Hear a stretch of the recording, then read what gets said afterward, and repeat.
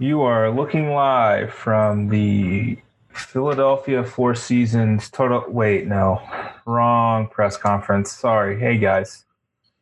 It is the Illuminati podcast with your host, Nathan Bond, Seth Varnador, and Robert Steeg.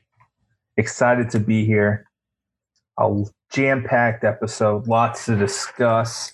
A heartbreaking loss, a couple of weddings, Whataburger. I mean, it's a jam-packed episode here, guys. Let's just jump right into it. Steeg, I believe you were at a wedding this weekend, right? Yes. How was it? Very good. Seth, Nate. It was good. It was all brain scrambled. No, it was good. It was up at the Omni up in Orlando. Quite the hotel. We got upgraded. Like, you know how sometimes people ask if there's an upgrade available. We got there a little early and they were like, "Oh, your room's not available, but we do have an upgraded room ready for you if you want to move to that free." And I was like, "Yeah, who's going to turn that down?" I mean, I guess.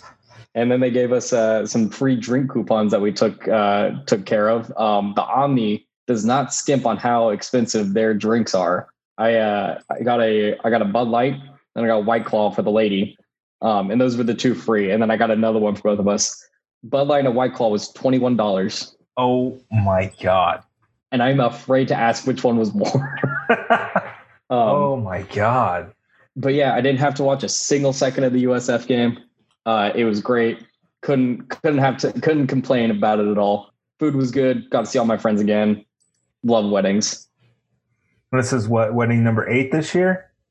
This year, it's actually wedding number 9. Oh, Jesus. I'm slowly but surely turning into 27 dresses, but the guy version of it. How many have you been in? 2. That's not bad. Yeah.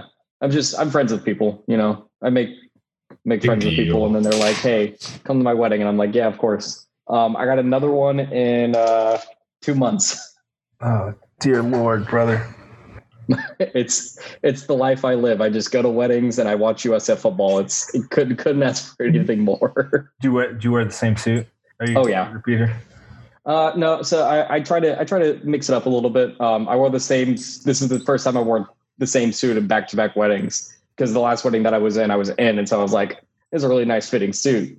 Wore it again. Nice. Had to. Seth, what about you? How was your weekend? I have no friends. I have children, so I just stayed home and watched football. Not bad. Not a bad way to spend your weekend. Good.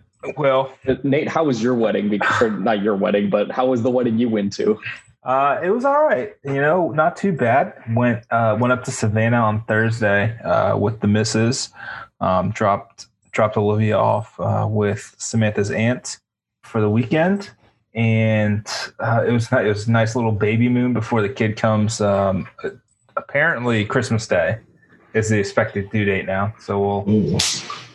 Super unfortunate. Merry Christmas.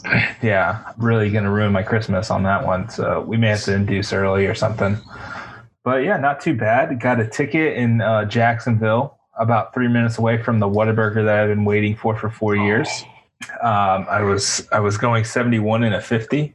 I don't recommend doing that. I was lucky enough that the motorcycle cop, who Smith and I both turned to each other and were like, "Oh man, he is just gonna fuck us, man. Like, we are so screwed." Motorcycle cop, no way he's a nice guy. Turns out, pretty nice guy. Gave us instead of a 21 over, he marked it a 6 over. So that was nice. Still a nice little ticket. And I think you get like 3 points. I don't know. It's my first ticket ever. So, I started driving when I was 18. So 1 ticket every 11 years, I think I'll be all right. I just gotta chill. But the Whataburger was wholly just disappointing. It was like I ate a salt sandwich. Just awful way to start the trip. Frankly, getting a ticket and then getting just a terrible Whataburger experience in Jacksonville. But we fight on. Went to Savannah, got there. Beautiful city. I hadn't been there since I was like 10. And I hated Savannah. Like, anytime anyone would ever bring Savannah, I'm like, oh, nope, sucks. Yeah, been there, sucks. Went to the bowling alley. Yeah, it sucked. That's all I did in Savannah. But it was really nice. We stayed at the DeSoto, which is like right in the heart of downtown. Plenty of places to walk to. Really nice place. Great food. We went to the Grove on Thursday night. Walk there. Huge mistake. Just a smidge further than a pregnant woman should probably walk at 32 weeks. But hey, you live and you learn, right? We had these bacon wrapped shrimp with barbecue sauce drizzled on it. That was really nice. And some garlic mashed potatoes that were really good. Great wedding on Saturday. Brother and his fiance, now husband, just a fantastic wedding all around. Just really nice. And my brother's very neurotic, and it rained on Saturday. So they were going to have an outdoor rooftop wedding, and they had to audible with like maybe 20 minutes before the thing started to go inside. And everyone, including my brother, was very surprised at how well he handled the sudden change of events. But it was great. Nothing crazy. Enjoyed ourselves. I think we were back at the hotel by like 11 o'clock. I had, open bar, had, really, really indulged. So that was nice. And got some McDonald's to wash it down, and watched Saturday Night Live, and went to sleep, hung out at the hotel, and then drove back on Sunday. Very nice. A glorious weekend. Very nice weekend, man. It was much needed break from everything, especially from the kid who's been driving us insane recently because it's gotten dark. It's gotten darker, so she can't really go outside as much when I get off of work. So it was nice to just kind of get away from her for a little bit, I'll be honest. There you go. That's a nice little weekend for everyone, it seems like. Yeah, not too bad. And no one was available to live tweet this game, thankfully, or else was that going to be bad?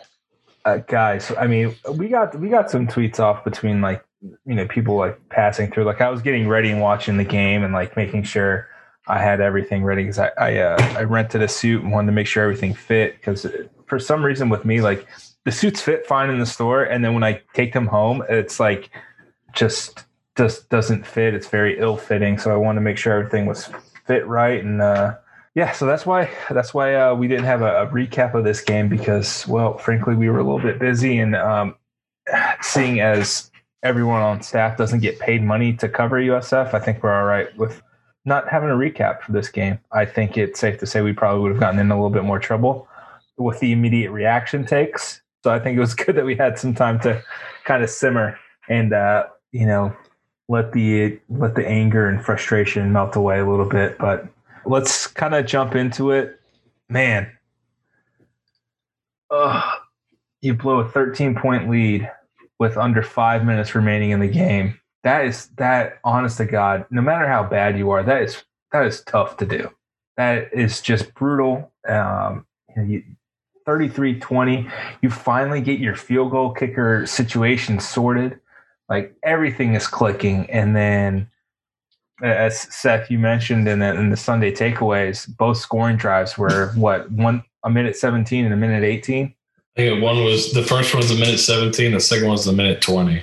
I mean, dear God. So if you're gonna, I said in the column, if you're gonna make them earn it, make them at least make them at least drive 2 minutes. Like it was just like a perfect storm of, you want to lay off, but then you let them score in less than 90 seconds. It's not gonna. That's the exact opposite of what you want. Right. And I think let's just kind of jump right into it. The fourth quarter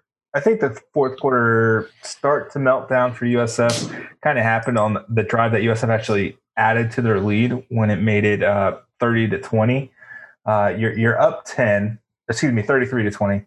You're up 10 with 4:40 left in the game. It's 4th and 4. You had just Noah Johnson had gotten sacked on second down. You were able to pick up 15 yards with Brian Battie getting a nice little chunk of change there on third down. So it's 4th and 4. All right.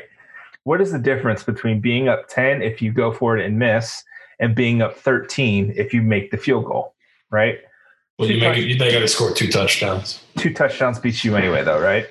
Yeah. I mean, 2 touchdowns we make it, but if you kick a field goal, they don't have to score the second touchdown. They can score, or if you miss it, they don't have to score a second touchdown. They can tie you with a field goal. So 2 touchdowns beat you either way, but a touchdown and then a field goal ties you and sends you to overtime. So that's probably the thought. 2 scores, but 2 touchdowns, not instead of a touchdown and a field goal. I hear you. Hindsight being what it is, Memphis scored touchdowns on 3 of their 5 possessions in the second half, right? So something clicked for them, at halftime, really. They came right out, quick 3 and out for the Bulls to start the third quarter, right? And then Memphis comes down, scores. It was a nice, it was a 10-play, 59-yard drive, touchdown. Great.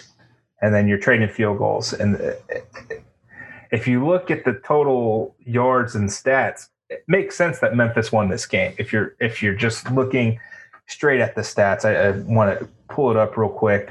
Memphis outgained USF by 205 yards. USF was 2 of 12 on third down. Memphis was 10 of 19. Memphis ran 21 more offensive plays. I mean, on and on and on. The biggest difference was the interception. The interception return by Daquan Evans skews the entire game in USF's favor up to a certain point. I guess we would call it 4:36 left in the fourth quarter. And I think, when you look at that, and then also the fact that you made 4 field goals, but they were all over 40 yards. If you went in the game and I said, hey, they're going to attempt 4 40-plus yard field goals, how many they're going to make? Oh, I don't think anybody would have said 4. I would have said 0. It was 0, 1, 2 maybe max. So to make 4, you're in a game at the end that you shouldn't even be in. But those are the ones you want to try to steal. And unfortunately, weren't able to. It really seemed to me like watching the first half, Memphis had guys open and Brady White was off. And then he got a little more comfortable. I don't know if that's maybe they started protecting better or USF started playing a little bit different on defense. At the end, they did. But he got a little more comfortable and started hitting some tough throws. And even on those last 2 drives, he hit some tough throws. Mm-hmm. They weren't rushing him, but they were making it a little bit difficult to find windows. And he hit some tough throws, and guys made tough contested catches. And sometimes you got to tip your hat. But I do think more aggressiveness is probably the way to go. And I think Jeff Scott would say the same thing right after the game. He kind of said as much immediately after the game. One thing that caught my ear listening is that he said we can't let a quarterback like that have that much time. So I think he even realized, okay, we should have been more aggressive. And that could have been a situation where maybe he defers to his coordinator. Like, all right, I'm going to let you do it. If you want to play off, then let's do that.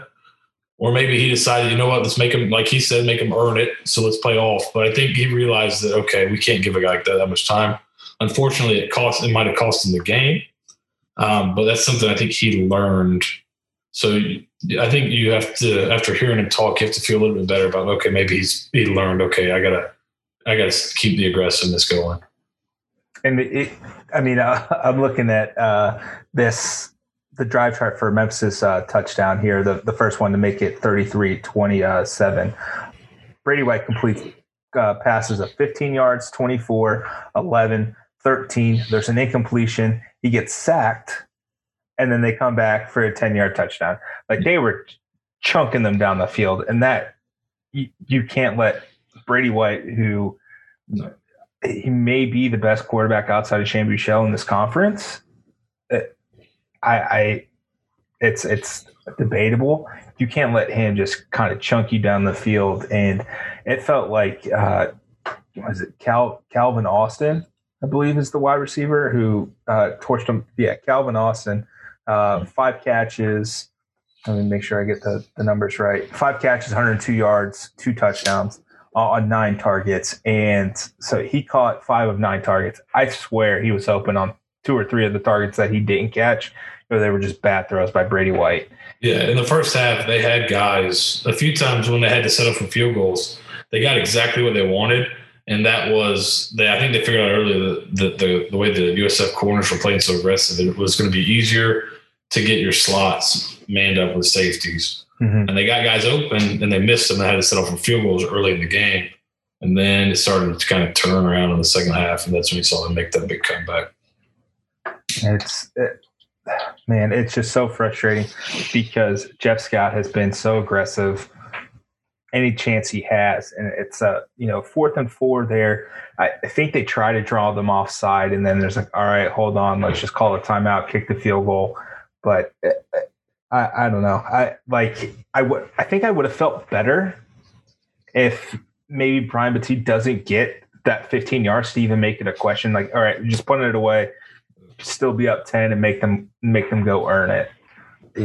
Just a couple of questionable decisions. And, as you mentioned earlier about the 40-yard field goals, I think USF has had 5 instances of kickers making 4 field goals in a game. No more than 2 of those 5 instances have been with more than 2 40-yard or more field goals. Like that just does not happen. You don't make 40-yard field goals that consistently in college. No. And especially at the distance. Like, okay, one was 41 yards, but the other 3 were 49, 47, and 46-yard field goals. Like, you don't make that. USF hadn't made a 40-yard field goal in almost 2 years. And to, over 2 years. And to Schrader's credit, those things were going through the upper half of the goalpost. Those were he crushed them. Rocked. And I mean, he had the leg on Saturday, and you're still kicking it short. Just boot it out of the end zone every time. You're giving this team short field after short field. It's just some of the very questionable decisions, kind of all around late in that game that just really makes you scratch your head and wonder I understand, as a first-year coach, but has Jeff Scott ever played Madden before? Has he played NCAA football in his life ever? And I will put it out into the open here. Coach Scott, ask us, and we will come play Madden and do just situational football with clocks, timeouts, and we will get it right. We'll play Madden. We'll play NCAA 14 if you want. I think Jamie has NCAA 13, so if you want to go back, have a year of BJ Daniels as quarterback, we can do that instead of Mike White, Stephen Bench, and whoever the other kid was. I can't even remember. Bobby Eveld, I think. Oh, Bobby Eveld. I think Matt Floyd too. I mean, so we can do this. We can figure it out, but it's something that's going to need to be addressed here quickly. I know, again, this season doesn't really matter, but I'm not a fan of the 2 games that have been very, very close. He's kind of bungled it in the fourth quarter when the game's on the line. We ad nauseum, we discussed the Temple catastrophe. And Seth, what's your overall opinion of how, the last 7 minutes of that fourth quarter transpired, and what would you have done differently? Would you have done the same thing? How would you have handled that? Yeah, it's hard to say without knowing exactly, not being able to see everything. I don't think they handled it terribly. I think what was so important, but on that last drive where they ended up kicking, not the last drive, but the one that ended up kicking the field goal on. I think I was live tweeting the game. I think I said, if you get 2 first downs here, you basically salt the game away. I would maybe have been a little bit more aggressive trying to get that first down, because if you get a first down, it's over. They were already up 2 scores. So maybe a little bit more aggressive trying to throw the ball, get the first down. But that is, that's the kind of, you're on a nice edge, right? I don't know if you guys watched the Florida game this weekend. Florida was up 13, I think, on Georgia, and they were still throwing, trying to expand the lead. Quarterback steps up and about throws a pick 6 to a Georgia team that had done nothing for 3 quarters. The guy steps in front of the ball, and if he catches it, he's off. Nobody's going to catch him. Now it's a 6-point game, and your butthole's really puckered up. He dropped it. They're cool. But that's, it's on the razor's edge there at the end of the game. It's not as easy kind of as it is kind of being a little bit displaced from it, a little bit removed. But I think they probably would have tried to be a little more aggressive on defense. I think they could have possibly, if you're a little bit afraid of, running your corners ragged, which they said they were, and giving up a cheap one, you could still play, two guys over the top and play man underneath and still play with that same structure and rush three guys. They seem to just drop everybody off and try to keep everything in front of them. Maybe that's something that I'd like to do, or maybe just be a little more aggressive, because the sack they did get, you mentioned earlier, they got a sack on the second to last drive. They went with a 4-man line down in the red zone, and that's when they were able to generate some pressure. So maybe doing that, or doing just, I think, a little bit more aggressiveness, but I don't think none of these decisions are egregious. It's just that they don't work out for you. It's kind of like, it's a little bit like blackjack at times, where you just got to kind of make the best possible decision. And the odds still may not go, you still may not win the hand, but you played it correctly. So it gets like that sometimes, but I think they would even say maybe a little bit more aggressive on defense, but you understand what they're trying to do. I was about to say, going off the game chart, I don't think Jeff Scott and company kind of realized, I mean, I'm sure they know that Memphis is an explosive team. They're capable of methodically getting down the field quickly and chopping things up like that. Memphis really didn't sustain many scoring drives the entire game. Obviously, they had the long touchdown pass in the first quarter.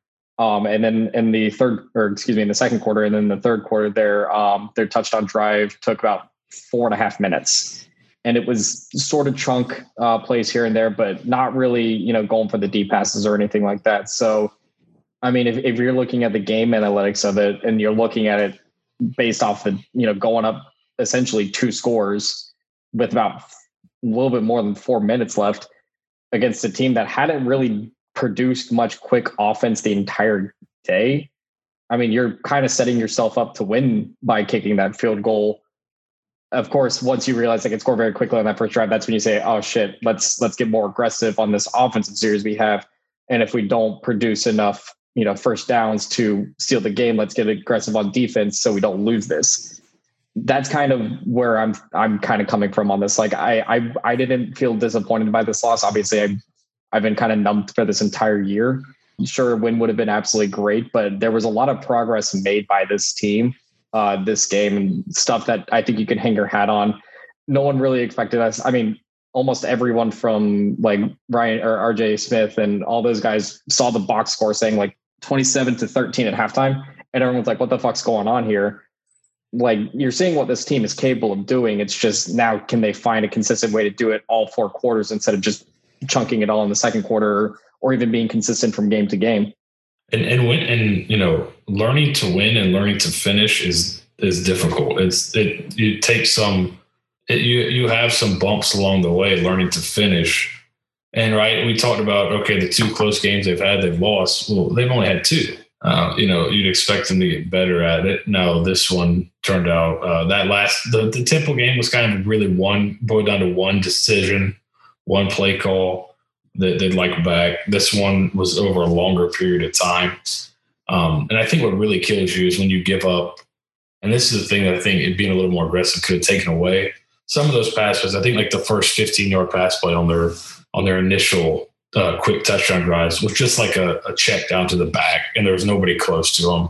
And he was able to just turn upfield for 15 yards and get a first down. Later on, they're a little more aggressive, and they tackle that check down for like 5 yards, and now they got to jump up the line of scrimmage and try to run a play, and now the clock's ticking. But I think those, and then when Brady White takes off and gets a first down and gets out of bounds on a first down run, those kind of things kill you on these kind of drives. You can't just give up 15-yard plays. You got to make him, like Coach wanted to make him earn it with throws down the field into coverage. You can't just give him the dump off. So I think that's probably where they'd want to switch it up. But I can't say anything they've done has been egregious. I would imagine they would do things differently, though, next time around. I would hope so. I will say this was in our Slack channel right before they kicked that field goal to go up 13. This was our Slack response to the timeout there and deciding not to go for it. I went all caps and said, go for it, with I think 5 exclamation points. Ryan goes, absolutely go for it. No brainer. Andrew says, yeah, it's 2 scores either way. A fake field goal would be interesting. Senator Giggity goes, fake it. And then when USF kicks the field goal, Ryan goes, boo. And that, again, I will personally come play Madden and you got to get reps, right? You've only had these 2 in-game situations where you're the guy making a call. Let's rep it virtually, and we'll go from there. It just that was just super frustrating, and when you don't have much to go on a head coach, and it's you're trying, you don't want to make a judgment this year, but of the things that you're seeing, it's a little questionable right now. I think that's crazy. It's really, yes, that's nuts. It's like it's 2 games, and it's not like the Temple one. It's like it's a play call. If the play call was different, we'd probably all feel different. We wouldn't care that he called a timeout. And then this one, it's just you're in a game you shouldn't even be in. Which I think, where's the credit for that? You're in a game without your best player. Johnny Ford did not play. You're in a game with a team that's much better than you by every metric, and you're leading. You end up losing, but there's no credit for that. It's only, I don't know about this guy. The last 4 minutes, they gave him 2 touchdowns. I mean, this is the same team that scored like 45 on UCF and beat them by 1 point as well.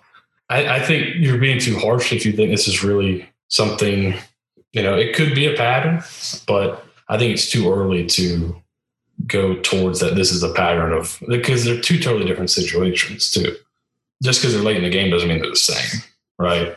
But I do think that if this kind of thing continues, then yes, it's a cause for alarm.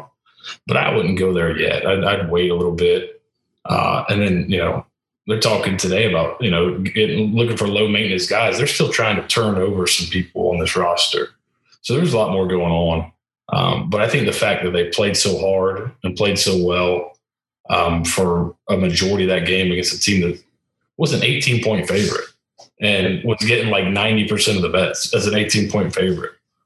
I think we got to give him a little credit for that too. Right. As much as we can ding him for the end of the game, we got to give them credit for getting those guys ready to play and having a good plan. It just seemed, the unfortunate thing, it seemed like they abandoned the plan a little bit at the end, which is frustrating. That exactly, and that I think that may have come across, from us, post game is. This was the perfect game plan. They got them ready to execute, and then they just strayed away from it at the end. That's the frustrating part. Is you're doing it. It looked great. You're really going to do it, and then you're like, "Why'd you stop doing the thing that was working?" And right, and the other frustrating part is you'd rather have them lose like that, right? We talked about it in the preview. Go balls to the wall, right? Let it all hang out. Be aggressive. They were, and then to see them kind of pull back a little bit, it is frustrating. But I think it's too early to be too concerned about it. I think there's a little bit of hesitation, and I know this is going to be kind of directed towards Ryan in our Slack channel more than anything, but there is that kind of, you can sometimes get early indication of head coaches. A lot of the problems that Charlie Strong had at USF, you could see in game 1 against San Jose State. Yeah. And so I think there is that hesitation, but there's also those times where you can kind of look around the country and even look at our own backyard and say, year 1 isn't always going to be indication of what happens year 2 and year 3. I mentioned this after our Slack, and I mentioned it on Twitter as well. I'd rather Jeff Scott bungle these games and look terrible and have all of these losses happen in year 1. Right. When he has an absolutely depleted, like you were mentioning, there's no depth on this team right now. And there's not a lot of talent on the team, to be frank. I'd rather this be happening when he has absolutely nothing to work with.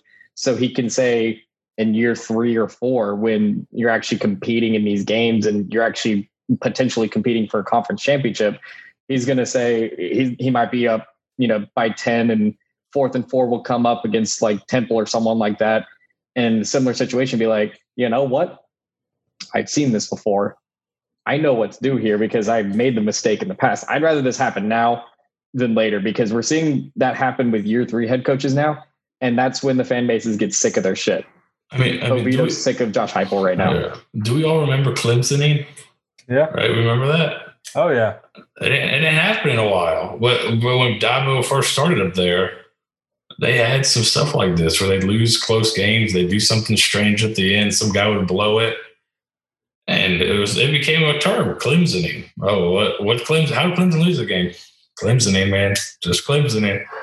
I think it's a little bit of that. It just takes time sometimes to get everything heading in the right direction. But I think the toughest part about the loss, and you still get some of it with how well you played for most of the game, is this would have been an unbelievable culture building win, right? Because you say to your team, for whatever reason, we played without Johnny Ford and we won. We played with our best player and we won. Now, unfortunately, he lost. But you can still look, hey, we played with our best player. We scored 33 points and we took this team to the wire. And you could even say we should have won that game, right? If you want to take blame in the locker room and say, hey, that's on me. We should have won that game. But we did it without our best player. And then, guys, so that's when you win without somebody, that's when they'll jump in line. Now, I don't even know why Johnny Ford was out. It could have been a tweaked ankle or whatever. But, if it was out for some other reason, hey, man, we can win without you. So fall in line or bounce. And that's a great that's a good thing for the culture. Now, unfortunately, they didn't pull it out, but they still played well enough to where you can kind of point to that and say, look, hey, man, we can do it with any of you. Young guys will step up. If you don't want to be here, we'll find somebody that will step up and make the plays. So, unfortunately, you didn't get the win, but I think playing well enough is going to help in the culture setting as well. Coach Scott kind of alluded to it today in his press conference that I think they practiced with like 80 kids today, which is not the number you're looking for. And it sounded like there may have been some COVID issues because he was like, we found out on Friday that we were going to be missing these guys. And it's Friday before you travel, you get, I think it's the PCR test, you get the rapid one, and then you're not playing, and that's tough. And so these guys will probably miss this week.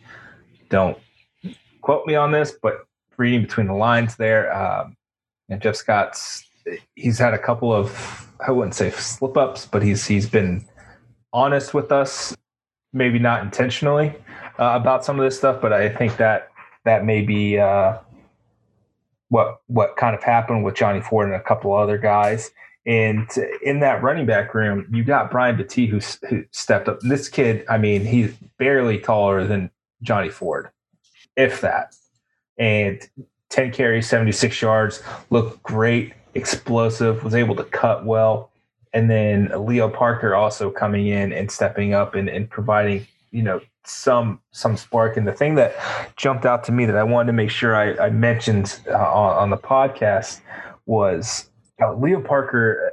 There's a play where Leo Parker's in on pass protection. The pocket collapses. He's still blocking. And then he releases and turns around, shows his numbers, and Noah finds him, and Leo goes off for like 12 yards for a first down to keep the drive going. And it's those subtle things that running backs need to be able to do to help everyone else on offense succeed. That was like okay, he's starting to pick it up. He's starting to pick up the position again, and I think we're going to start to see something here. And it's those subtle things that may not translate and you may not see overtly, but it's something to really keep an eye on. It's like, okay, what is this guy doing when the pocket breaks down?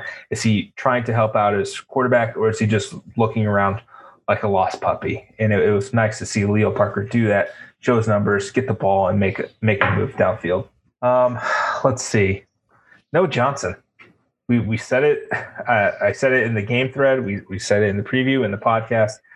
If you're going to pick a guy, let him play the entire game. Look what happens. Noah, I believe, was 20 of 29 for 217 yards, 2 touchdowns. But I think the most important thing is he didn't turn the ball over. And that's vital for him. He got benched against Tulsa for turning the ball over right before halftime, right? And then he threw a pick six later in the game. Protecting the ball is going to be vital for him, for every quarterback moving forward. He looked good. He found 9 different receivers, caught a pass. Latrell Williams, 4 for 23. Kelly Joyner, 3 for 78.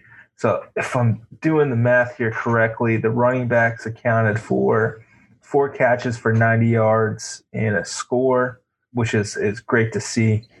But your leading target getters were Amario Dawson, Latrell Williams, and we said last week on the podcast, do not let those guys off the field ever again. These are your guys. These are your building blocks, and this is what happens. The offense looked good. The one thing that's worrisome, I think it was you, Seth, that brought this up. The design runs are not there for Noah Johnson. Yeah, he did not look, and he did not look very fast against Memphis. Now maybe just because Memphis has got some athleticism, but yeah, he's doing. I think he's picking up a lot of yards when he scrambles and can kind of make those kind of plays, but he's not picking up a ton on these designed run plays. It's I don't know. I'm not sure why. I was just thinking about it today or yesterday, and I brought it up. Can anybody else remember like a 10-yard run on a designed run? I can't remember one since Citadel. I don't think. He's had a couple of touchdowns, but they've been on short fields. So yeah, I just thought that's a bit odd. You think he's so athletic, but yeah, that hasn't really been there. But what I thought he did a really good job of is he took the throws when they were there, and this is something that Jordan McLeod had some problems with, just that willingness to pull the trigger sometimes. Now, some of these windows are a little bit bigger than the ones McLeod had gotten because, they were against like Notre Dame and a couple of their tougher opponents. But still, when the offensive staff schemes up that Kelly Joyner off the jet sweep going right down the middle of the field, you got to make that throw and you got to throw it. You can't wait. And if it gets tight, that's something you just got to pull the trigger on. And he did. That was a big touchdown play. We were out later to St. Felix. Same thing. They've had that throw for McLeod a few times, and he just wouldn't pull the trigger on it because the window gets tight. Noah Johnson pulled the trigger, made a good throw. And I think, one thing I think that's common with a lot of with those throws that are down the field is they come off play action. Later in the game, it gets tougher for him, especially if they're behind because teams don't bite as much on play action, and you can't really run play action. So that makes it a little bit tougher on him.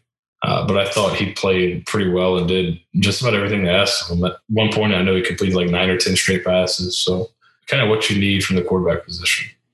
Yeah, absolutely. And I was really impressed. He seemed in control. Like there was never a moment where you're like, okay, I think he may be losing the plot, as they say. And that was really nice to see from him. First career start at the FBS level. And showed good enough poise.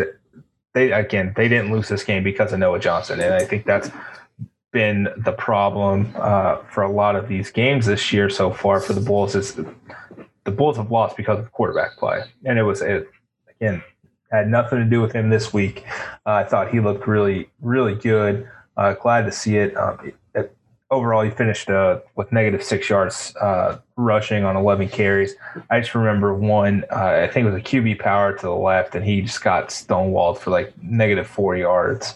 And that's the play that kind of jumped out to me when you asked about has there been any chunk design plays. Like Kate Fortin's big run against Tulsa was a designed run, and then he had another one. And it just, for some reason, Noah just hasn't broken out. And if you look at his tape from Alcorn State, and the dude can run. Like he's fast enough to break away from people. He's running away from like Arkansas defensive backs and a couple of those clips, just running right by him. So I assume it's bound to happen. It just hasn't happened yet.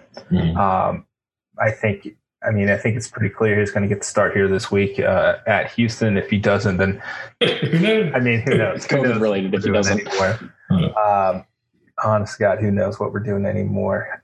The other thing that we've kind of harped on over the last few weeks is sacks, right? It's been a huge issue.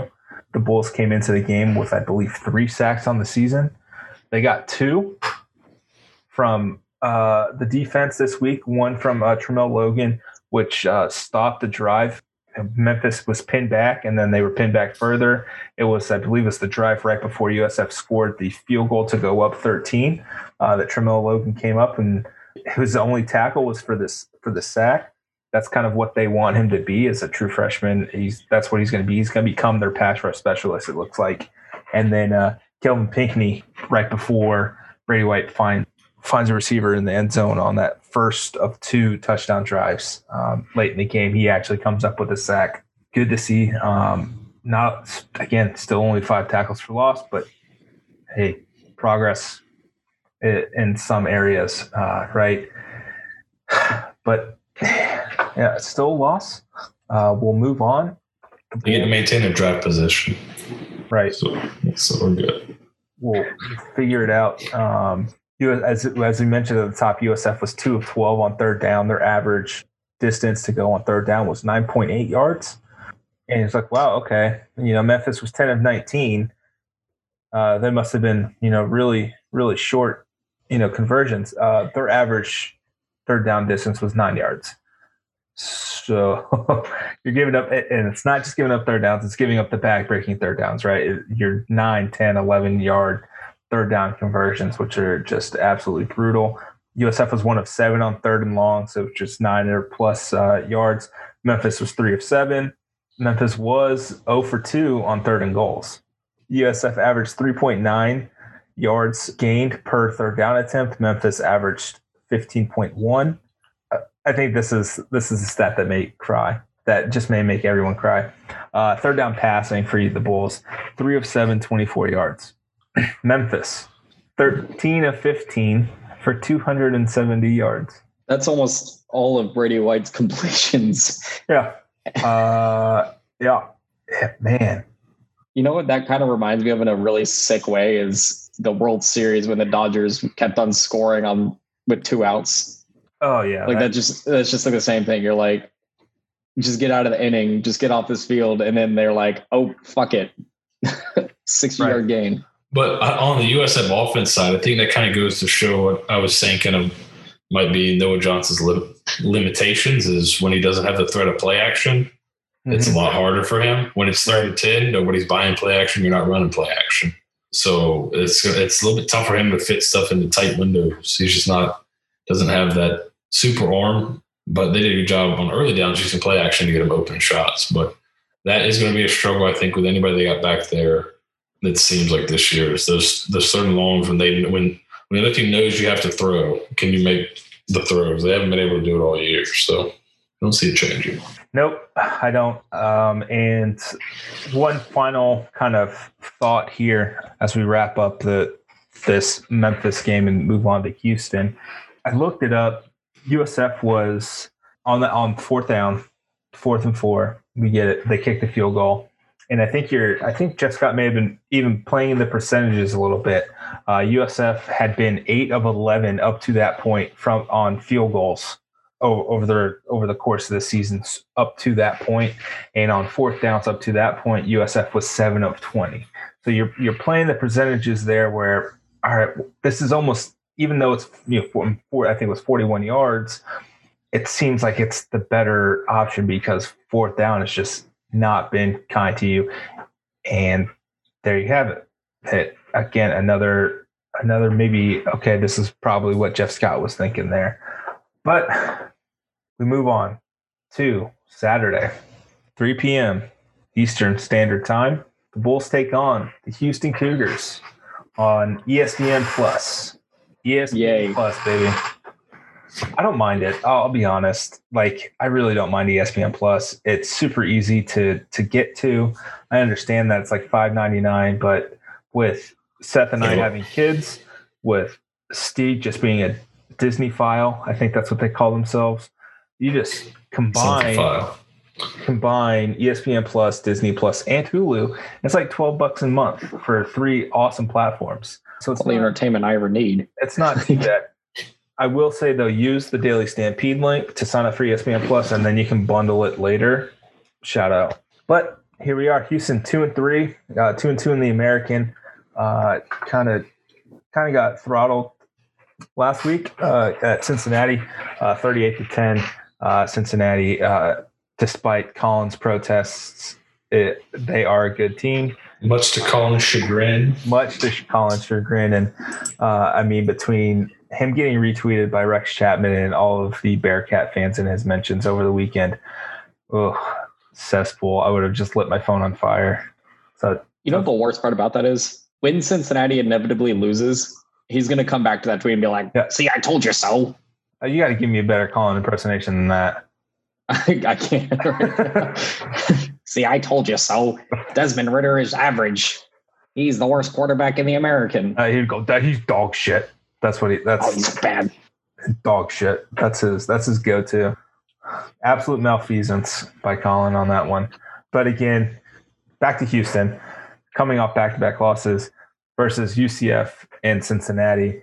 They have beaten Navy and Tulane this year. They did lose to BYU in the Mormon Manziel. So basically, they've lost to 3 really talented quarterbacks. So it seems like Houston may have a problem on defense. Oh, I hated that. They do, in fact, have a problem on defense. They are, if you take out garbage time, the 97th ranked defense in yards per play. For reference, USF is 86th. Quick question. When did garbage time start against Notre Dame? Oh, like second quarter. Okay. No, I don't know. Like halftime, probably. Was it up 21? It's a sliding scale. I think in the first half, it's like you got to be up 30, 35, 40, something like that. Then as you get later in the game, it's less points. Fair enough. But that doesn't include the Citadel game. So only FBS opponents. So here we are. Just a quick refresher of the series history between USF and the Cougars. 2018, Houston won 57-36. Blue Adams tried to fight Khalid McGee on the sidelines. That was the highlight of that game. I was there. You were there? I remember it so fondly. Oh, we said you, didn't we? Yeah. Oh, man. I was about 25, maybe 25 yards away from Blue Adams when that happened. Oh, that's neat. And then I had shitty Whataburger after, so it's all coming full circle. Oh, man. Jesus. And you were in Texas, and you still had shitty Whataburger. Yeah, it was bad. Oh. It was the place that had Wi-Fi. Terrible. And then, the year prior was 4th and De'Eric. We won't talk about that. USF hasn't beaten Houston since they joined the AAC together in 2013. USF was 2-0 prior to that, 2001, 2002. I would say the only game that was close was the 4th and De'Eric game. Everything else with blowouts in 2013, 2014. So a lot of pain in this Houston series over the last few years. Just a lot of, oh my God, it's happening again. But new coaching staff, maybe again, things turn around, but unlikely, I would say. Let's kind of dig in. Dana Holgorsen, if you guys did not know, is the head coach of your Houston Cougars. 6-11. He's in his second year. The redshirt seasons for everyone didn't really pan out when the guy that he really needed decided to go to Miami as a grad transfer. He had a tackle leave too, I think. His starting left tackle decided to bounce too. Ooh, hate that for him. A little history there. Dana Holgorsen and Glenn Spencer were on the same Oklahoma State staff in 2010 that went 11-2 together. They've got a really good wide receiver, Marquez Stevenson, who really up in the air if he's going to play. He got hurt against UCF on Halloween, did not play in the Cincinnati game. Really hampered their offense because the dude he's one of those AAC wide receivers that just kind of pop up in the vein of Zay Jones or Anthony Miller, Trey Quinn, Cortland Sutton. I mean, the list goes on. The AAC always has good wide receivers, and he's just another one in the long line of wide receivers to come across this conference. And Mike Hampton or KJ Seals, they're going to have their hands full. Even if Marquez Stevenson does not play, they've still got plenty of talent in the wide receiver room. The trigger man, if you will, is Clayton Tune, and he's been up and down, I think is a fair assessment. 8 touchdowns, 5 interceptions this year, completing over 60% of his passes. But you've got to be able to stop the passing game of this Houston team to have a good shot at it, because their running game is pretty non-existent. To be fair in that regard, I think they're averaging like 3.4 yards a carry. Yeah, 3.4 yards a carry. Kyle Porter and Mulba Carr are their two backs. Clayton Tune does have 42 carries, but he's averaging 2.7 yards a carry. You got to stop those two. You got to be able to hone in on Clayton Tune and make them beat you running the ball. I would. We'll see. They are 97th in yards per carry. That's not great. That is not great. The guy who, for some reason, petrifies me is Keith Corbin. I remember him from 2018. He was very good. He leads the team with 20 catches, 266 yards. Their top 4 receivers are averaging over 13 yards a catch. Nathaniel Dell and Marquez Stevenson are averaging over 16 yards a catch. They've got some dudes, and if USF is down to their 3 corners and 3 safeties, as Jeff Scott mentioned, they were against Memphis, it could be a very long day for the Bulls here. Seth, I know you haven't really dug into it. Have you seen, just in passing over the season, anything that kind of sticks out into your mind about what Houston does offensively or defensively as we get into this game? Well, I've just seen Tune play a few times. I think up and down is definitely a good way to describe him. He does have some high highs, though. He's looks like he's got some talent, and if they have their full complement of receivers, they can be a really tough cover. So I think it's definitely that passing game that makes them go. Their defense, just looking at the numbers, their defense is not particularly good at anything. It doesn't seem like. They're 94th against the rush, giving up 4.83 yards a carry. And they're 102nd against the pass, giving up 8.8 yards an attempt passing. So, like you mentioned earlier, they played some pretty good quarterbacks, but their defense is bad. It's going to be, I think it might be similar to Memphis, but they're like a Publix brand Memphis. They're not great on defense. Throw the ball pretty good, have some explosive players, not run the ball well. So I think that might be a decent way to look at it, like the Publix brand Memphis. Still pretty good, just not. And it's like, Publix brand ketchup, I guess. Yeah. Pretty good, but it's close. It's not Heinz ketchup. Yes, it's close, but it's not.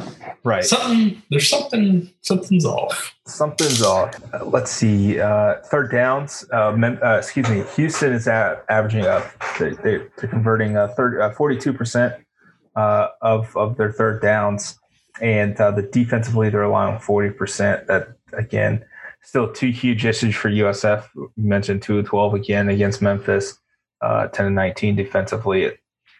That's again. It's been the money down for the last 3 years for the Bulls, and they have not been able to get off the field. I find it hard to believe or trust that this is going to be the game that gets it turned around for them. But I mean, we just don't know until the game's played, honestly. But that's going to be the key for the Bulls to keep Houston at that level. If they're completing 42% of their third downs, that's fine. The USF's got to pick it up offensively themselves against a pretty bad defense. If there's any consolation to Houston's defense, potentially still having some bad things, 2 of their top defensive linemen, 2 of their starting defensive linemen, I should say, are questionable for this game as well. Peyton Turner, who has accounted for 9.5 tackles for loss, 4 sacks, and Donovan Mutin, 2 tackles for loss, 1 mutant, 1 sack. They're both 2 of their better defensive linemen. Both of them are questionable for this game as well. So you're kind of looking kind of favorable right now if injuries are, upheld. And barring it's not COVID related for Johnny Ford or some of these other guys, you might have a little bit of an advantage here just injury wise. And that doesn't even come into account the fact that, this game might not even happen because of COVID, but who knows? And another big advantage is Houston is -7 in turnover margin this season, which is 115th. USF, given the recent spate of turning the ball over, is still only at -2 on the season. So that just for comparison's sake, and USF's played, I think, 2 more games than Houston has. Houston's only played 5 games. Right. I was literally just looking at that, Seth. We're just simpatico in this regard. That's right. Houston's defense is only has 3 takeaways on the season, 2 interceptions and a fumble. The last 2 games, they've given the ball up 4 times. They had a 5 turnover catastrophe against Tulane their opening weekend and still somehow won. But man, you can get them. And I just want to look at the Houston's game notes are pretty fantastic. They have the opening drives on offense and defense charted out. Houston has 3 points on their opening drives in the first half. And then they have not scored since the BYU game on their opening drive. And then they have not scored since the BYU game on their opening drive of the second half. So you can basically mark it down now that they're going to score. Oh, for sure. Their opening drives for both halves. So you can just bank on 7 points that opening drive, both halves. Just bank on it. Defensively, they've been a little suspect. They've given up 17 points on their 5 opening drives of the first half. Touchdown at Cincinnati, field goal versus UCF. But they did force Tulane and Navy to punt. I believe those were both the wins. So there's that. Second half, they've only allowed 3 points on opening drives defensively, but Navy and UCF both missed field goals on their opening drives. So we'll see what happens with that. Grant Stewart, the linebacker, I think he may be one of their better guys, leads the team in tackles with 41. As you mentioned, Peyton Turner with the 9.5 tackles for loss. I think it's closing in on more than USF's entire season. Like 3 of him equal what USF has in tackles for loss this year. That's not bad. He has half the amount of sacks that USF has by himself. No, he has 1 fewer sack than USF has as a team. He is our team. So that's ideal. I think the keys to the game for USF, don't turn the ball over. They think they turned it over 13 times this year. I think Memphis was the first clean game, if I'm not mistaken, in quite some time. And then again, just be plus 1 or 2 in the turnover category. Seth, we harp on it week after week. I think we mentioned it in the preview. You've got to be able to steal a couple of possessions, especially when you're this bad of a team. Houston's still better. They're still better than USF, but you got to be able to steal. They're not quite Memphis better, but they're still better. What's funny is Houston, like by the 24/7 team talent composite, I think is the most talented team in the conference. They're a little bit above Cincinnati. They're 54th. So they have talent on the team. They haven't played very well. And I think some of the redshirting stuff kind of backfires on you when you just give away a season. But yeah, this is not a team. You still want to be plus in the turnover battle. Turnovers, third downs, explosive plays. If you win all 3 of those, you're going to win most of your games. That's really what it comes down to for this Bulls team. It's so that last week I think they did an okay job, right? They didn't turn the ball over. They created turnovers, which is huge for them. We're able to score off turnovers, which has been an issue for this team all season. Granted, the defense was the one that took care of the scoring for them off the turnover, but they were able to do it, making sure that this team doesn't turn the ball over. You can't give better teams short field position, and that's been the issue all season. You saw against Memphis when they forced Memphis to drive, for the majority of the game, they were able to get stops. Short fields will be the death of you when you're not a good football team. So again, make Houston drive the ball. They can't run. They cannot run the ball. They are horrific on the ground. Mobile Carr 2 years ago, I think it was either 2017 or 2018, did rack up 140 yards against the Bulls on the ground. So he's a guy who may have a hot hand. It's like Jordan McLeod against Cincinnati. It's still pretty good. That kind of thing that where you just. Some guys just have it against particular teams. He may have it again. Something to keep an eye out for. If Marquez Stevenson plays in this game, hopefully, maybe hobbled, he's going to be an issue for this Bulls secondary, who have still severely underperformed this year, and it's very unfortunate and a glaring weakness that we did not suspect to have this late in the year. Hopefully, things can start to change, and you find some things here going forward. I think that's kind of it. I think the key to the game, it's going to be third downs, turnovers, get something going in the passing game on third downs for these Bulls. You can't go 3 of 7 for 24 yards again through the air on third down and continue to expect to win. We're annoyed that USF lost that game at Memphis, but in reality, they probably shouldn't have been in it by the numbers. I haven't looked at Bill Connolly's win expectancy, but I'm sure it's not high. So you've got to improve on that, improve on being opportunistic, and that's what USF was for most of the game. And hope Clayton Tune throws you some picks because he has the propensity to do that. Without further ado, I think it's time for some predictions here, folks. Let me get my handy-dandy notebook so I can write down how embarrassing these are.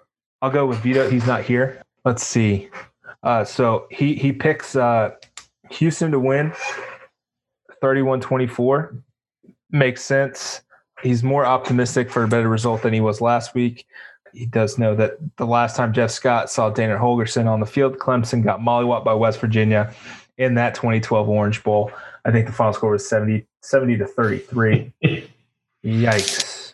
This is all I can say. And, Clemson did have Sammy Watkins, I believe. So that was nice. Yeah, man. Do you guys remember that game? I just remember, in the second quarter, oh my God, what is happening? But I was but a wee lad. God, I'm blanking on the age. I was. Don't tell holy us. shit! How old was I? Just don't. Yeah, I was young, and I remember. I remember watching it. I was with some buddies, and we were watching it just like any other middle school kids were watching high football games. We were like, oh, West Virginia must be really good. And then we looked at the rest of their schedule and everything. We were like, oh, they play the Big East. They suck. Yep, pretty much. I think this was Pete Clemson. I think that's a callback. If you guys don't know, it's a callback to an early part of this podcast. Seth, what do you got for me? What's your prediction here? I'm going to go 35-20 in Houston's favor. 35-20 Houston. Yeah. Perfect. After the Temple game, Vito mentioned this in Slack. After the Temple game, there was a real big letdown because of how they lost. And I worry if that carries over again to how USF plays with a close game and losing the way that they did. I don't think Houston is that good offensively to embarrass USF like some other teams could right now after coming off a loss. Like Clayton Tune is no Zach Smith, if we're being honest here. But at 31-13 Houston is my guess. That seems to be. I'm probably going to be dead wrong and so far wrong, but yeah, 31-13 Houston. I feel okay about it. Stieg, what you got for me? Well, I stewed over this one and I poured over it. And obviously, I think like you were mentioning before, we were really, I think at this point, we're just looking for week over week consistency. Have yet to have that. Played decent against the Citadel, played like shit against Notre Dame, played all right against Cincinnati, played like shit, so forth and so forth. So now's the get right week. This is when you can kind of put your foot down and say, all right, we got some consistency at quarterback. We finally have something, hopefully that's going to last for a little while. Defense played great for 56 minutes. So that's something you can hang around on against a really, really good quarterback with Brady White. 70-33, USF beats Houston, the revenge game for Jeff Scott. He's going to call up Dabo Swinney at the third quarter, FaceTime him and let Dabo Swinney call plays for the rest of the game just to have some fun with it, really spice it up for the kids. Utter domination. USF gets everything right, shocks the world. Okay, I think that last part's illegal. I think the NCAA may step in here. But hey. They haven't said anything about a different team's coach. Does that count as one of your? I don't. There's no legislation against another team's coach coming on to communicate. I mean, it's like a there was that one football league where like the fans could call the plays. Maybe they just do it that way. Like I think it was called like you call the play football or something like that. I think PJ Daniels that back in that league. Like, why not? We need to bring that back just for our shitty fans who think that our. Oh man, could you imagine the fans in the stands calling the plays? I mean, like it'd be just 4 verts all the time. They'd be calling like 10-yard out routes and like, deep posts and everything like that. And poor Noah Johnson just getting sacked on every single play because he doesn't have 3 seconds to throw those. The USF fan base is so old. They're actually, you know what? You're going to line up under center. All right. It's going to be I formation. I want you dotting the I. We're going to a lot of play action, a lot of 7-step drops. And by the time Noah hits like step 5, he's getting sacked. I think that's probably the best case scenario. Let's see some miscellaneous stuff. Rumor has it Josh Berry is in the portal. Confirmed?